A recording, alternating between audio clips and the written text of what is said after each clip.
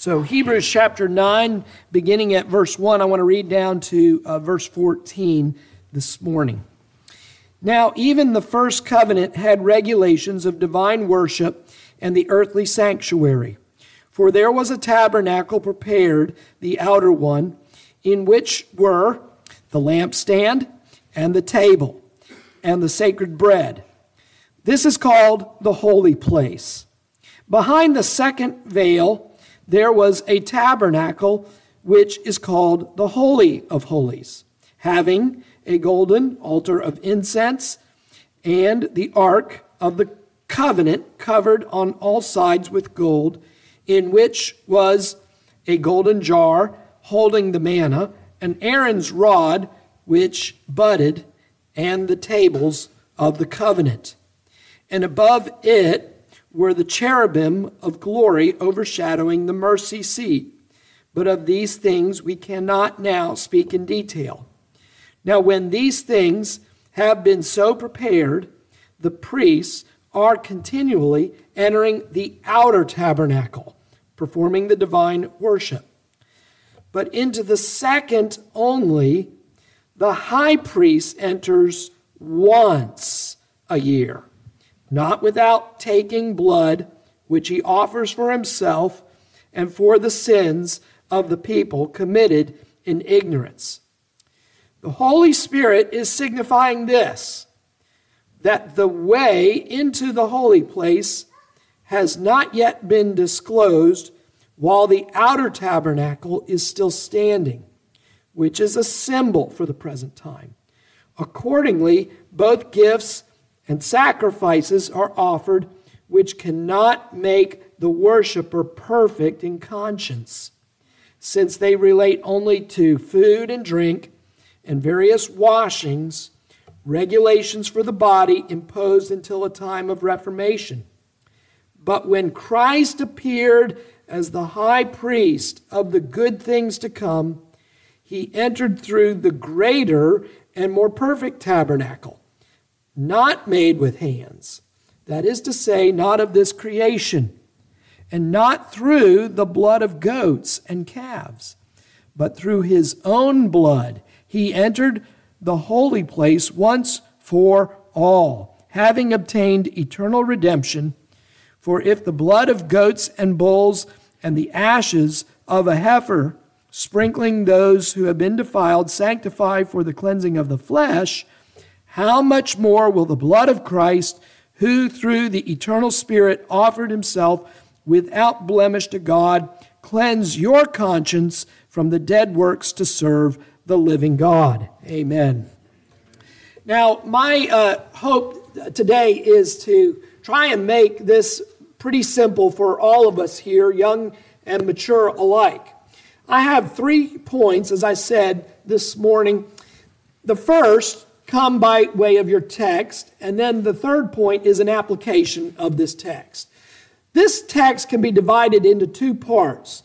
First of all, verses 1 through 10, you'll note here that we have Jesus Christ typified by the old ceremonial law and worship.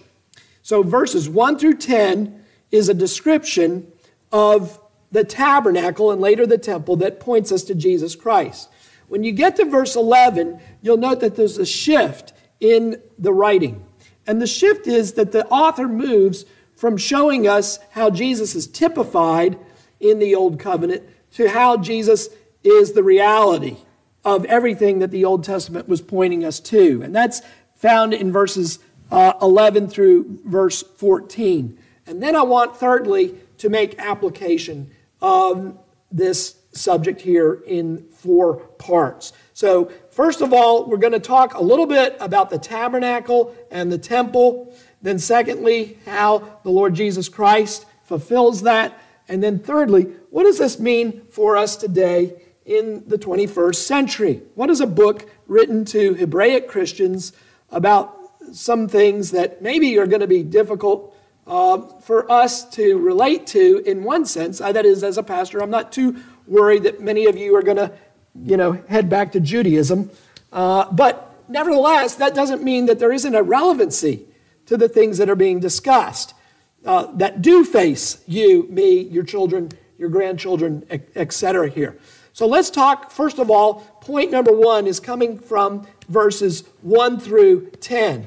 And that is, here the author is showing us that the old tabernacle, which was later replaced by the temple, was a teaching model leading us to Jesus Christ. The whole setup of the tabernacle and of the temple was not without purpose. This was not something made up by the Jews. This was something that had been revealed by God to Moses. So that God even told Moses, I want you to be careful what I'm about to tell you about the tabernacle, because every detail about it is something that is to lead you and point you to what I'm going to do in the future for your salvation in Jesus Christ. That is the very structure of the way the tabernacle was set up, was to teach the children of Israel something about what the Messiah would later do for them. And so it was important. Now, as I've said before, remember that everything that God taught his people in the Old Testament was much like what a father does for his child who's 4 years old when that child is learning to ride the bicycle. They're learning to pedal. They're learning to steer. They're learning to brake. They're learning to balance. 8 years later, that child is still riding his bicycle, but he's doing so without training wheels. A time of reformation has come about in that child's life. He's gotten older. He's gotten more mature. He knows what to do, and he doesn't need the training wheels anymore. And so the establishment of the tabernacle and of later the temple, they were like that training wheels on that bicycle. They were there for a very good reason. But once a time of maturity comes, once Jesus comes in the fullness of time, as the New Testament says, then the old can be dispensed with.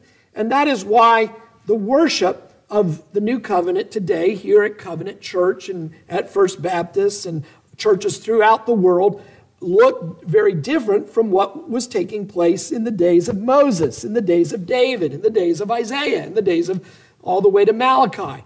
It looks very different here because of what Jesus has done to fulfill the Old Testament worship. But we can still learn some important truths about Jesus Christ and about worship by studying what God commanded Moses in regard to the tabernacle. So look at verse 1 now. For even the first covenant had regulations of divine worship and the earthly sanctuary here. For there was a tabernacle prepared, the outer one, in which were the lampstand, the table, and the sacred bread. This is called the holy place. So the author here is reminding us of the setup of the tabernacle in the days of Moses. Now, what is the tabernacle, young people? The tabernacle is just really like a big tent. To put it most simply, it's a tent that had a huge courtyard to it that was fenced off, if you will, by curtains that went all the way around.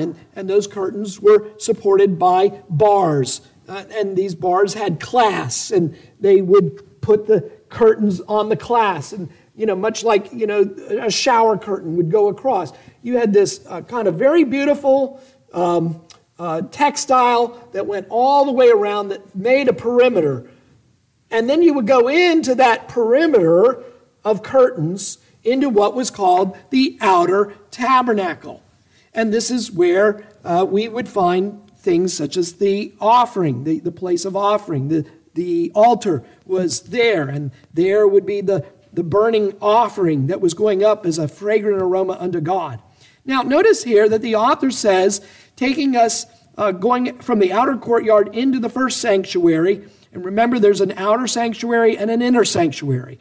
So you have the courtyard, the outer courtyard, then you have the tabernacle itself, and the tabernacle basically has two rooms in it. It has the outer room and the inner room.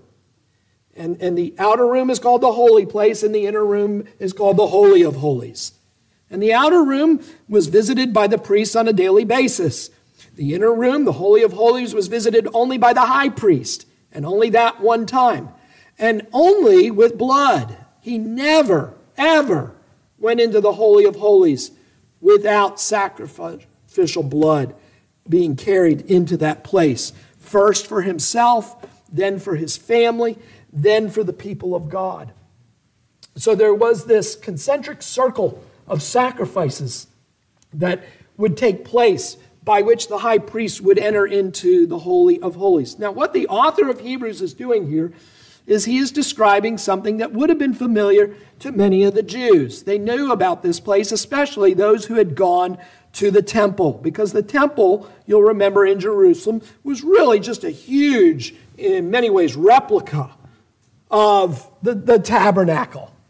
The temple was a giant, permanent tabernacle that didn't move through the wilderness as God's people moved, but now was set in Zion, set on that mountain where Abraham sacrificed, or was about to sacrifice, Isaac until God said stop.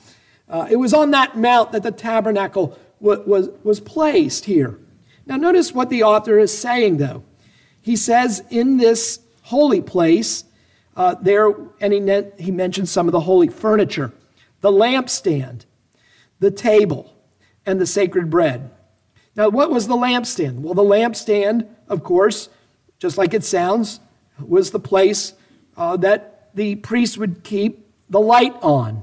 All right, the oil would be placed in the lampstand, and the lampstand would give off this light, and their job was to keep the lampstand burning.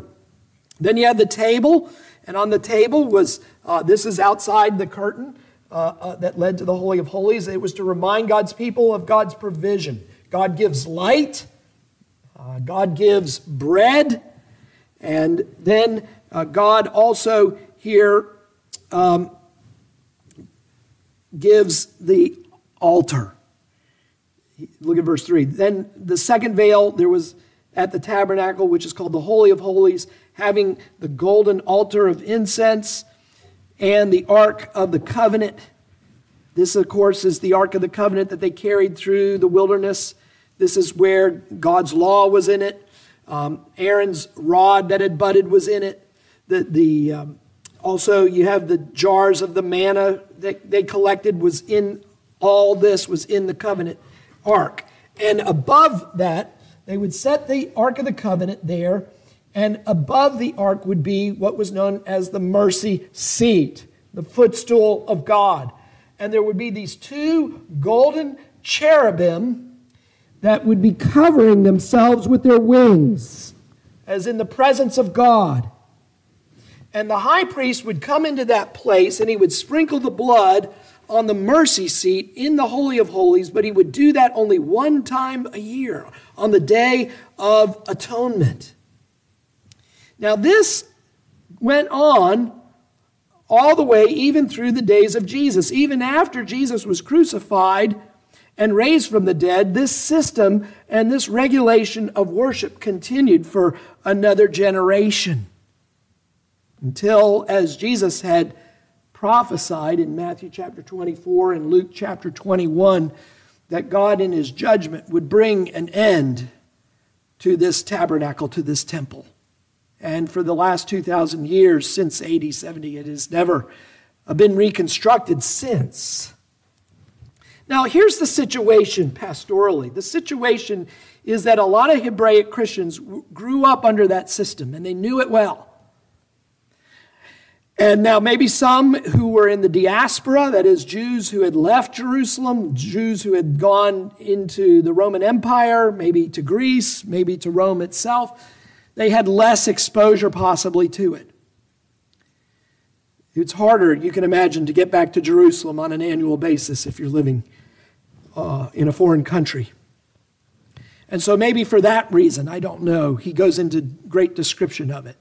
But they would have had some familiarity with this, even if it only be through the teaching of the local synagogue as they were growing up. But now, by God's grace, they have come to faith in the Lord Jesus Christ. But for some reason, there seems to be on their part a desire maybe to return back to this old system of worship and regulation. And so the author of Hebrews is really trying to show us that everything that is described here in detail, while having a glory, was a fading glory. Remember, the law came with power and glory so that Moses' face shone and he had to cover his face. But what do we know about that glory? It was always to be a fading glory. It was a temporal glory. It was a glory that was really to point to a greater glory, much like the moon points to what? The sun. The moon has a glory of its own, doesn't it? But it's a derivative glory. The glory of the old covenant had a glory to it, but he said, the author here is saying, don't go back to that glory. That glory was always to lead you to the greater glory of Jesus Christ. So look with me here. Notice that he says here in verse 6, when these things had so been prepared, the priests are continually entering the outer tabernacle, and they are doing this on a regular basis. They're imperfect priests with imperfect sacrifices, animal sacrifices, offering imperfect blood. But for the time being, that was sufficient. God accepted it. God had commanded it, and it was sufficient. But why did God accept animal sacrifices in the Old Testament? He did so as it was but what? Verse 9, a symbol for the present time. Because it was but a symbol of what Jesus, his son, would later do. You remember in theology, we think of the eternal covenant, the covenant of redemption, in which the Father, the Son, and the Holy Spirit, the three persons of the Godhead, even before creation, they agreed to a plan of salvation. The Father has the plan of salvation, and the Son is a willing instrument to accomplish that salvation, and the Holy Spirit applies that salvation. And so this plan of salvation was always in view, even in the time of Moses.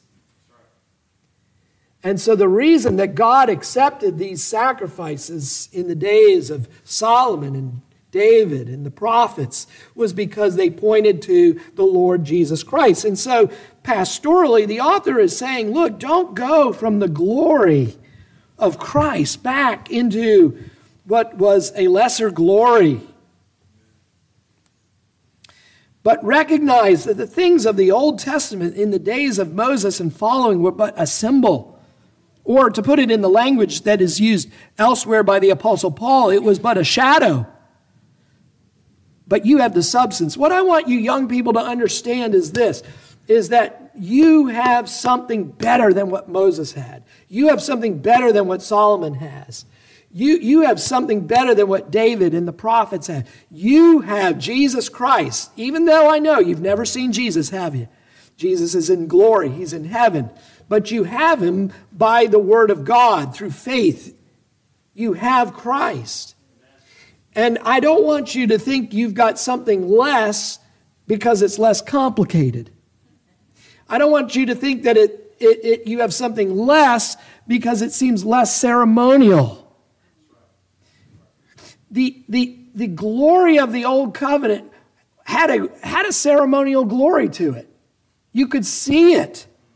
Aaron looks beautiful in his high priestly garment, bedecked and beautiful, and almost like a pageant of colors and gold, and the precious gems implanted in the vest is beautiful aesthetically.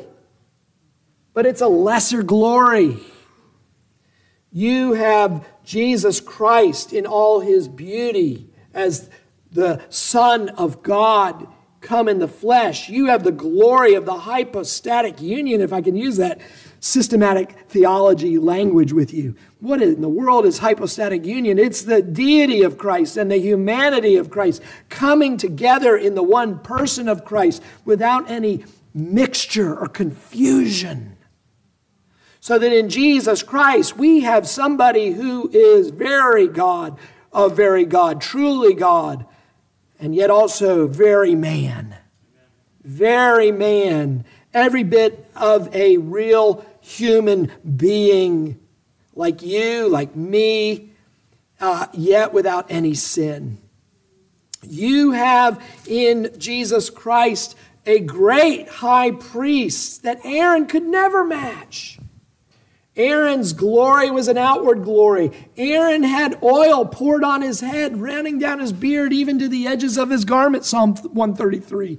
But in Jesus Christ, we have one who is baptized, and the Holy Spirit himself comes down on Jesus Christ like a dove. In the Old Covenant, we have the offering of a bleating lamb. But in Jesus Christ, we have John the Baptist saying, "Behold the Lamb of God." We have the very Lamb of God himself, the one who is chosen not by men but by God to be the sacrifice. We have a blood in the Old Covenant that could cleanse the worshiper, but only could cleanse typologically. Could only cleanse because we have Jesus Christ and his blood cleansing us from our sins, our defilements. Don't you realize, congregation, that even in the Old Testament, as you worshiped according to the Word of God, you were thinking within yourself, there's more coming. There's more coming. This sheep cannot be the end-all and be-all of God's redemptive plan for me. Yes, I'm commanded to do this. Yes, God accepts what I'm about to do. But I know I do it in faith because there's a day coming. And Jesus said Abraham longed for that coming day, when he wouldn't have to offer Isaac or a ram caught in the thicket, but God would offer, God would provide the sacrifice of Jesus Christ. That's the glory to which even the Old Covenant worshiper, to whatever degree, even if it be small, according to their faith, that's what they laid hold of. They knew there was more. They knew that this was but a small pattern set before them to look to the future Messiah who was to come. The one who would be greater than Moses, Deuteronomy 18. The one who would be greater than David and yet David's son. The one who would be the greater prophet than Moses himself. God had promised, even from the beginning, that the seed of the woman would bring forth a king and a Lord who would crush the work of Satan. And they were waiting in the Old Covenant. There was always this anticipatory longing, even as they constructed the tabernacle according to God's commandment, even as they built the temple according to 2 Samuel. They did so, though, knowing that there was a greater glory someday coming. One day, Christ would sit on the throne of David. One day, the Messiah would sit on the throne, and he would be greater than David. He would be a king, and he would be a priest, and he would be the prophet, even the very word of God. So the author here, he's taking you through the details of the tabernacle and saying these things are significant, these things are important, these things are of consequence, especially to the people of God in that day. They were of great importance. Just ask, a couple of Levites who, brought an improper sacrifice and suffered the judgment of God. They were dealing with holy things in that day. They were not to be trifled over, but they were always going to be less than what was coming in Jesus Christ. And he's trying to show the Hebraic Christians. And you ask yourself, why would they be tempted? And I don't know the details of why, but it probably had something to do with the fact that we enter into the humiliation of Jesus, don't we? Even the glory of Christ is truly ours, but so is the humiliation. And maybe it was the humiliation of Christ that is ours, the cross that we carry, that is maybe leading them to think we ought to go back. And the author of Hebrews is saying, oh, you don't want to do that. That's a bad trade. Don't turn Christ in for that which was but a symbol for the present time. Look at verse 11 here. We move into the second part here, and this is where the author is showing us the fulfillment of the Lord and his work on our behalf for our redemption. He says, but in verse 11, but when Christ appeared as a high priest of the good things to come, he entered through the greater and more perfect tabernacle, not made with hands, that is to say, not of this creation. Now, I want our young children to understand this.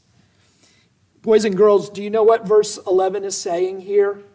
Verse 11 is simply saying this, that Jesus, your high priest, has also entered into a tabernacle. He has entered into a holy veil.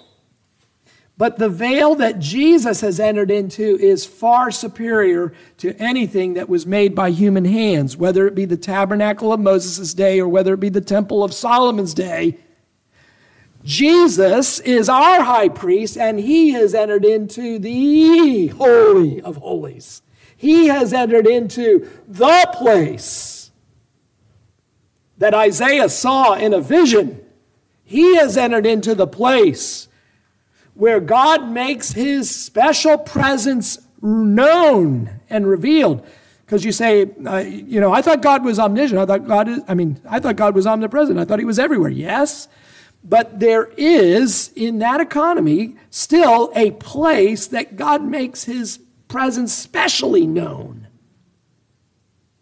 It was specially known in Jerusalem in the inner veil in the tabernacle and temple, but only typologically so.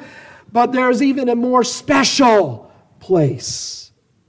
And that place is in glory in heaven, far above our universe.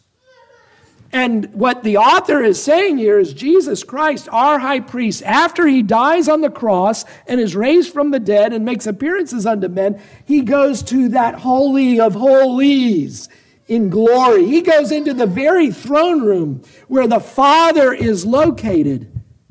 And he comes into the presence of his Father and he says, Father, I have finished all that you have given me to do. And I stand here now both as priest and as sacrifice. Amen. I am the Lamb of God who has taken away the sins of the world, and I have finished that which you have given me to do, and I have been lifted up that I might draw all men to myself, and now I come to sit on the throne of David. And the Father says, Son, well done. Come and take the throne of your father David, for you are the greater David. Notice verse 12, it says he didn't come through the blood of goats and calves, but through his own blood. He entered the holy place once and for all, once and forever. Christ has gone into the holy place. We do not need to repeat this every September as the Jews do. Christ has done this once and forever. For if the blood of goats and bulls and the ashes of a heifer sprinkling those who have been defiled sanctify for the cleansing of flesh, he says, how much more will the blood of Christ, who through the eternal Spirit offered himself without blemish to God, cleanse your conscience from dead works to serve the living God. He says, Christ, the high priest, has offered himself, and guess what? This offering of Jesus Christ will get you, even you, into heaven. Amen. This offering of Jesus Christ will gain you the complete pardon of sins. That's hard sometimes for us to lay hold of by faith, because if we have been awakened by the Spirit of God, we know what a terrible person we are. We know that we are terrible, evil in my heart. And there is a part of me that says God could never accept me into his holy presence. But the scripture says, no, God has offered His holy Son in your place so that you truly could be in that Holy of Holies with God. Christ has gone, and what do we learn? Christ is the head, and we are the body. And where the head is, we too, the body, will be. It is eschatologically delayed. Christ is in heaven, we are on earth. But Christ being the first fruit of the greater resurrection, that which Christ has entered into by way of His glory, we are surely coming, just as the train of the bride comes along with the bride as she goes down the aisle. Christ has gone ahead of us, and we must, therefore, inevitably follow after Him. We go with Him where He is, because we are members of His body. Now, let me make 4 applications for us today. As I said, the original audience here are Hebraic Christians, people who ethnically were probably Jews, and therefore there is something of maybe a bit of discontinuity between them and us. But I think we can derive 4 thoughts here. Number 1, do not leave the glory of Jesus Christ for anything that is inferior, which is everything. Do not leave the glory of Christ for something inferior, even if it seems to have more outward splendor. The world tries to make you think this is heaven. The world tries to convince you that this is all there is.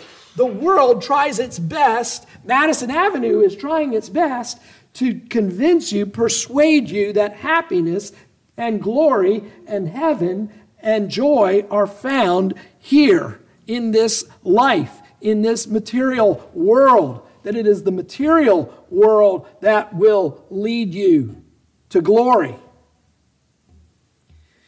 It is outwardly attractive. It looks pleasing to the eye. It can even be pleasant to the taste. But we must be on guard, even as the author warned the Hebraic Christians not to go back to Judaism with all its outward splendor of the temple. Remember, even the disciples said in Jesus' presence, "Lord, look at this place. Is this place not magnificent?" And Jesus had to remind them, not one stone will be left upon another. And the world is doing the same. Christian, look at this place. Why do you follow Christ when you could have all this? Is this not the temptation of the evil one to Jesus? Jesus, this place is mine. You just bow down to me and I'll give it to you, and you won't have to go to the cross. I can save you the cross. I can save you the trouble and the agony and the sorrow and the grief and the shame of it all if you just bow down right now to me. And that's what they're trying to do to you, young people. The world is saying, bow down to me. Bow down to the world. Just lay down your cross and follow the world, and I'll give you the world. But it's a fool's trade. It's a sucker's bet. You're going to lose it all. Because Jesus has said, what is it going to profit a man to gain the whole world and lose his soul? You might win for 70 years and with extra strength 80, but in the end, you have nothing but weeping and gnashing of teeth. So don't leave the glory of Jesus Christ for something inferior. Number 2, because Jesus is this glorious, we as Christians need to learn from the book of Hebrews and think more on the glory of Jesus Christ. We as Christians may not be tempted to go back to the world, but we may not be appreciating Jesus Christ as fully as we could because we are not spending time on meditating and thinking about the glory of Jesus Christ. We have it somehow intellectually, cognitively in our brain that theologically, yes, Jesus is glorious, but effectively it's not reaching us. And it's because we are not dwelling on this truth. We are not letting this truth get in our bones, into the marrow of who I am. We may not be buying the lie of the previous applicatory point, but we may not be eating as fully on Christ by faith as we should. Let me give you just a few things to think about this week. Number one, what does the author of Hebrews say in chapter 9? He says essentially what? Jesus is the tabernacle. Have you thought about that? I haven't thought about it probably nearly as much as I should. That Jesus is the temple. Jesus is the tabernacle. Be careful what you build here because it's a type of Jesus. Jesus is my tabernacle. What does that mean? What does it mean? Well, it means there's a place for me to go and worship God. When Jesus is my tabernacle, I have a place to go and worship God. I worship God through Jesus. When I'm wandering through the wilderness of this world, there's a place I can go and get refuge. And that place is Jesus. When Jesus is my temple, I know I can approach God. I know that the sacrifice is acceptable to God, and I know I can come and worship God in spirit and truth. What else do we learn from chapter 9? We know that the author of Hebrews compares Jesus to bread. He mentions the table in the outer room of the sanctuary. There's the table of the showbread. Well, what did Jesus say? Jesus said, I'm the bread. You don't need a table of showbread anymore. I am the bread of life. Eat of me and you shall live. Jesus said he's the sacrifice. Jesus said he's the priest. Have you thought about what does it mean for Jesus to be the priest? It means Jesus is praying for me. Jesus is making intercession. Jesus says he's the door. What does that mean if Jesus calls himself the door? If he's the door of the sheepfold or the door of the temple, it means I go through the door. I go through Christ to the place where I have security. Jesus is the good shepherd. There are all kinds of images taken from the old covenant, and they are applied to the name and work of Jesus Christ. So think more on Jesus Christ this week. Number 3. Here's a third one that we, I think, as Calvinists need to hear again. And that is number 3, do not be ashamed to share Jesus Christ with others. If you know something of the glory of Jesus Christ, and you know something of which Hebrews 9 is speaking to us about, please, let's this week, not in some artificial, constructed way that feels forced, but let Christ be so much of your life that you, with one winsome sentence, can speak of Christ in a natural, unaffected way to somebody who doesn't know Jesus Christ this week. He is our glory. Let the community of LaGrange, Troup County, the surrounding counties that some of you come from, know something of this glory. They're probably not going to read their Bible this week. They're probably not, many of them probably are not going to church this week. They need you and me. If you don't know anybody who needs Jesus Christ, please do this. Make some friends who don't go to church. Get to know some people and, share with them something of this glory. 4th application, we're finished here. Number 4, don't leave the glory of Christ for the world. Number 2, think more on Jesus. 3, don't be ashamed to share Jesus. Number 4, consider that we are united to someone so glorious. That means that everyone here in this church is also united to that same glorious being. And that has tremendous implications for how we deal with each other and how we think of each other and how we love each other and how we pray for each other. It's not just you in isolation united to Jesus, but we as a body are all connected to this glorious Jesus Christ. That should influence the way we view other Christians, and not just the Reformed Christians, but everyone who calls upon the name of